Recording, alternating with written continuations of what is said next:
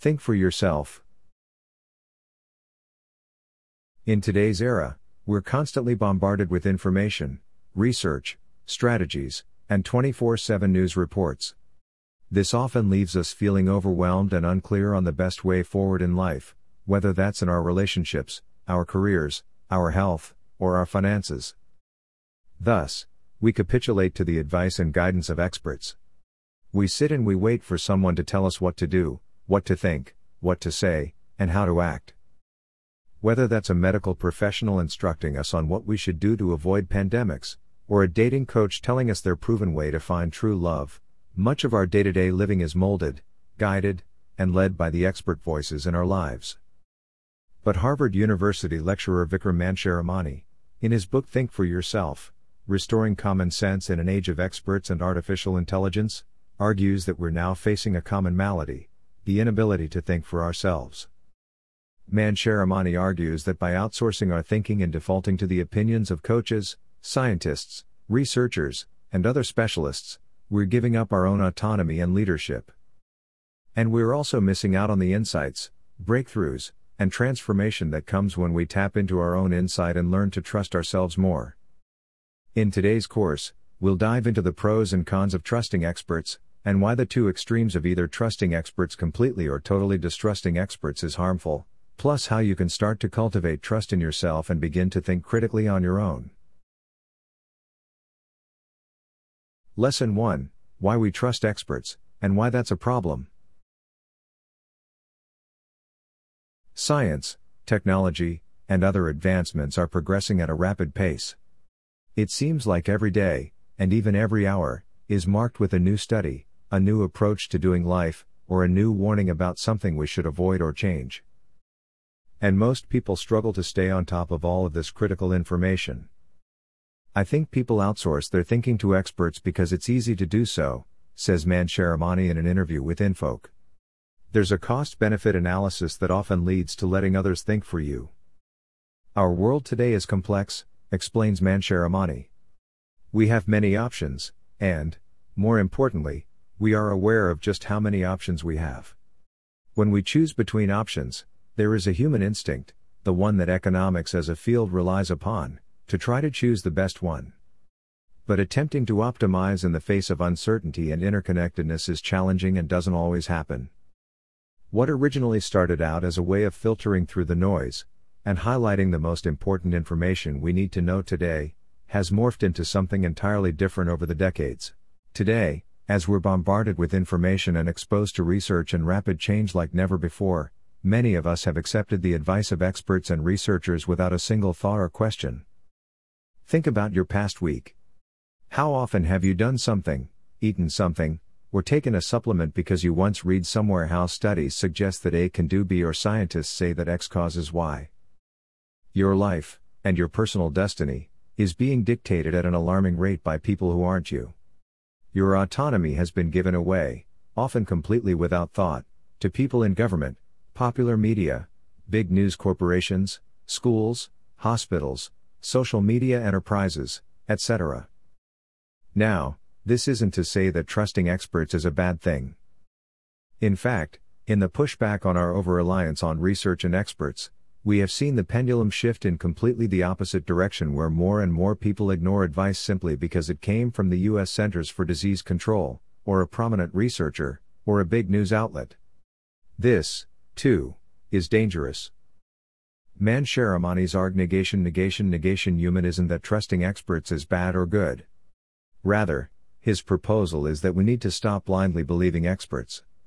Instead, we must learn to cultivate our own intellect, our own critical thinking, and take back our own power. I have no problem with deep expertise, and in fact, we do want to rely on experts, the author says in an interview with the Canadian Broadcasting Corporation. My argument really is not one that we should dismiss experts, but more that we need to, as I say in the book, keep experts on tap, not on top. It's really about harnessing the power of expertise without giving up control or management of that expertise. So I find it equally problematic to blindly defer to experts as I do to those who completely dismiss experts. So it's not about dismissing or deferring to experts, it's really about the nuance of staying in control and extracting the best value we can from experts. But what exactly are the problems with trusting experts and giving them our unquestioning trust? The problem of expertise: why we shouldn't follow experts blindly. The first problem is the problem of bias. We all have biases, and we all have preferences, and we all have an idea of what's right and proper in the world. And even the most well-intentioned expert and the most well-organized research study can be impacted by the bias of the experts involved. Science is said to be suffering a reproducibility crisis caused by many biases, warns the Proceedings of the National Academy of Sciences, PNAS. The magnitude of these biases varied widely across fields. For instance, PNAS notes that many small, highly cited studies were likely to overestimate effects and that a scientist's early career status, isolation, and lack of scientific integrity might be significant risk factors for producing unreliable results. If we accept the voices of experts without critical thinking, we also accept whatever biases they may hold. The second problem is that experts are not always right.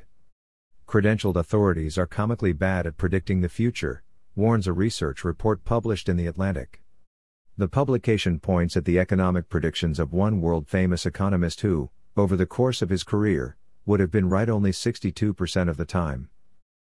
The Atlantic cites a study by psychologist and political scientist Philip Tetlock, who decided to consult with nearly 290 experts and get their predictions about the coming 20 years. These predictions covered 82,361 specific estimates about the future. The experts were, by and large, horrific forecasters, notes the publication. Their areas of specialty, years of experience, and, for some, access to classified information made no difference. They were bad at short-term forecasting and bad at long-term forecasting. They were bad at forecasting in every domain. When experts declared that future events were impossible or nearly impossible, 15% of them occurred nonetheless. When they declared events to be a sure thing, more than 1/4 of them failed to transpire. The third problem is the idea of authority. The role of experts has grown subtly, yet substantially, and have taken on an outsized role in everything from healthcare to government policies. On a more personal level, we've handed over our own autonomy, our own leadership, and our own ability to make decisions for ourselves, all without giving it a second thought. For Mansher Amani, that is perhaps the most significant criticism of uncritical acceptance of expert opinions. He says we've lost the ability to be mindful of our own decision-making process, and we are often unaware of just how much we default to the opinions of others. The fact that you yourself asked whether you should trust yourself indicates a mindfulness about whether you should or shouldn't, he tells the CBC's interviewer. That is far better and more appropriate than those who blindly, without thinking about it, go forth. That is my main point here, which is we need to think about how we think. We need to think about the inputs we put into our thinking process. We need to mindfully manage where we focus. If you're ready to take back control of your life, embrace critical thinking, and, as Mansher Amani writes in his book, put experts on tap and not on top, let's dig into how you can start to think for yourself more and critically analyze the opinions of experts. Questions and exercises. 1. Have you ever given any thought to how much you blindly trust experts? Yes, a lot yes, a little no, not really. 2. What is one area of your life where you especially feel overwhelmed or uncertain, and follow whatever the experts tell you to do? Religion, medical care, health and wellness, finances, relationships, business, career, parenting, politics, other.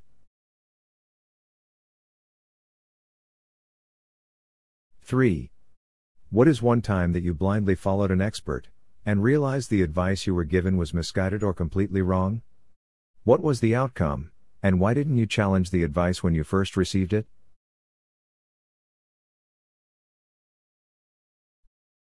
Lesson 2, How to trust yourself and start thinking for yourself.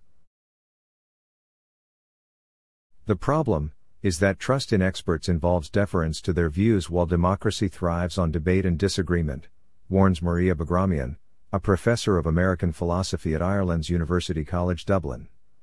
A related worry is that experts can tell us only the bare facts of what to do, devoid of the much-needed advice on how to think about the ethics and value of what we are doing. We are thus faced with a dilemma: reliance on experts, and indeed trusting them, is an inevitable requirement of life in complex technological societies, but the consequent deference to the very same experts, the inability to subject them to the norms of debate as equal citizens, is deeply undemocratic, she writes. How are we to overcome this tension? One way is to begin to trust yourself more, and start challenging the advice you're given. How to think more critically about expert opinions. 1. Trust yourself. Self-trust is a hybrid combination of high self-esteem, high critical thinking, and acceptance of your own needs, desires, and fears. While self-trust is a bit beyond the scope of today's lesson, build your own trust in yourself by investing in relationships and communities that make you feel accepted and valued. If you feel accepted and valued by others, you're more capable of accepting and valuing your own thoughts, opinions, and feelings. You should also talk it out. If you're facing a problem or a question, journal or write or talk to yourself as part of the decision-making process. You may even want to bring in a trusted friend or counselor, such as a therapist, to help you talk through your choices and ideas. Neuroscientists have shown that talking about what you are thinking and feeling to someone else, someone who is listening and who responds to what you say, not just reflecting back what you have said, but adding their own ideas and thoughts to the mix, can actually change the neurological makeup of your brain, writes F. Diane Barth, a licensed clinical social worker, in a column for Psychology Today magazine. It can help your right brain speak more clearly to your left brain, and your left to your right, explains Barth. It can help your unconscious become conscious, unrecognized beliefs to be recognized, and everything to get clearer. 2. Embrace curiosity. When it comes to challenging authority and expert opinions, and learning to think for yourself, it's not about necessarily challenging the expert in an antagonistic or negative way. But it is about training yourself to start asking questions. Be curious. Dig into the why of things. I would ask when you get handed a piece of advice, or an expert asks you to do something, ask a very simple question, suggests Mancharamani. You can even say, in a non-threatening way, "That's fascinating, I really appreciate the advice. Now just so I can get myself more informed. Why do you believe that? How did you get your information?" And just ask that simple question. I think that simple question will enable you to have a different form of conversation with those giving you advice. Keep digging. Keep asking why. Approach it not from a place of wanting to prove the expert wrong, but rather to help uncover their potential biases, their motivation, where and why they believe what they believe, where they got their own information and research. Likewise, dig into your own why. Each of us have our own biases. Be conscious of how you're filtering information you receive, and ask yourself your own why. Why do I feel this way when someone tells me this? Why do I trust or not trust this expert, this news outlet, this research study, etc.? What expectations did I have before getting this information, and am I open to being wrong? 3. Take in additional data points. Thinking for yourself means embracing a variety of data points, and listening to multiple viewpoints and experts. Take finances, for example. Let's say you want to invest in a technology company that seems on the verge of making it big on the New York Stock Exchange. Would you simply trust the company's own press releases and analytics? Far from it. You'd look for expert opinions from other investors, other researchers, and other stock market analysts. The same should apply to anything else in your life. The advice you've been given might be good, but it's never the only way to approach things. Ask around. Seek other medical studies. Look up other news reports. Get out of the single expert echo chamber. The more information you have, the better the questions you can ask to challenge that information and think for yourself. 4. Disconnect.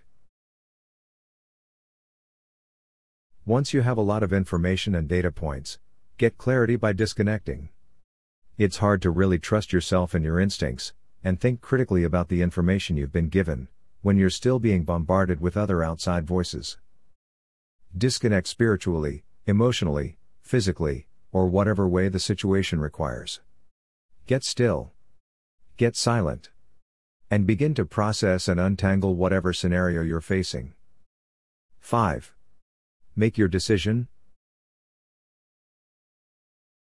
Trusting yourself, thinking for yourself, and releasing your blind trust of experts doesn't mean staying in limbo forever. You still need to make a decision. Once you've gone through this process, make a choice. Then, challenge that choice. Every decision has pros and cons, says Mancharamani. We far too often underweight the cons of our decisions. He suggests playing the devil's advocate for your own choice. Forcing the perspective of how the choice you're about to make is a bad selection is a healthy exercise to enable a better understanding of the decision and its possible ramifications, says Mancharamani. Doing so also provides the psychological safety to enable a rigorous discussion about the downsides of a big decision, without the naysayer fearing punitive politics. Then, move forward. Trust your instincts, trust yourself, and make your decision. Commit to it and watch how it plays out. If you're wrong, it's a learning lesson that you'll grow from. If you're right, you'll build your trust in yourself and continue to take back your own autonomy. Questions and exercises. 1. Think of a piece of advice you've been given from an expert. Write it down below. 2. Go through the steps outlined in today's course and challenge it for yourself. Would you still accept this expert opinion? Yes. No.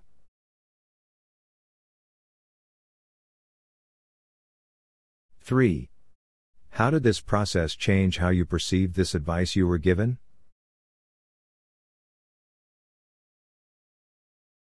Conclusion. Experts play an important role in our lives. They help us to learn, to make choices, and to navigate a complex and confusing world. But experts aren't perfect. And experts are not you. This is your life. This is your journey. Think critically, think for yourself, and be the best you can be in a life that's fully your own.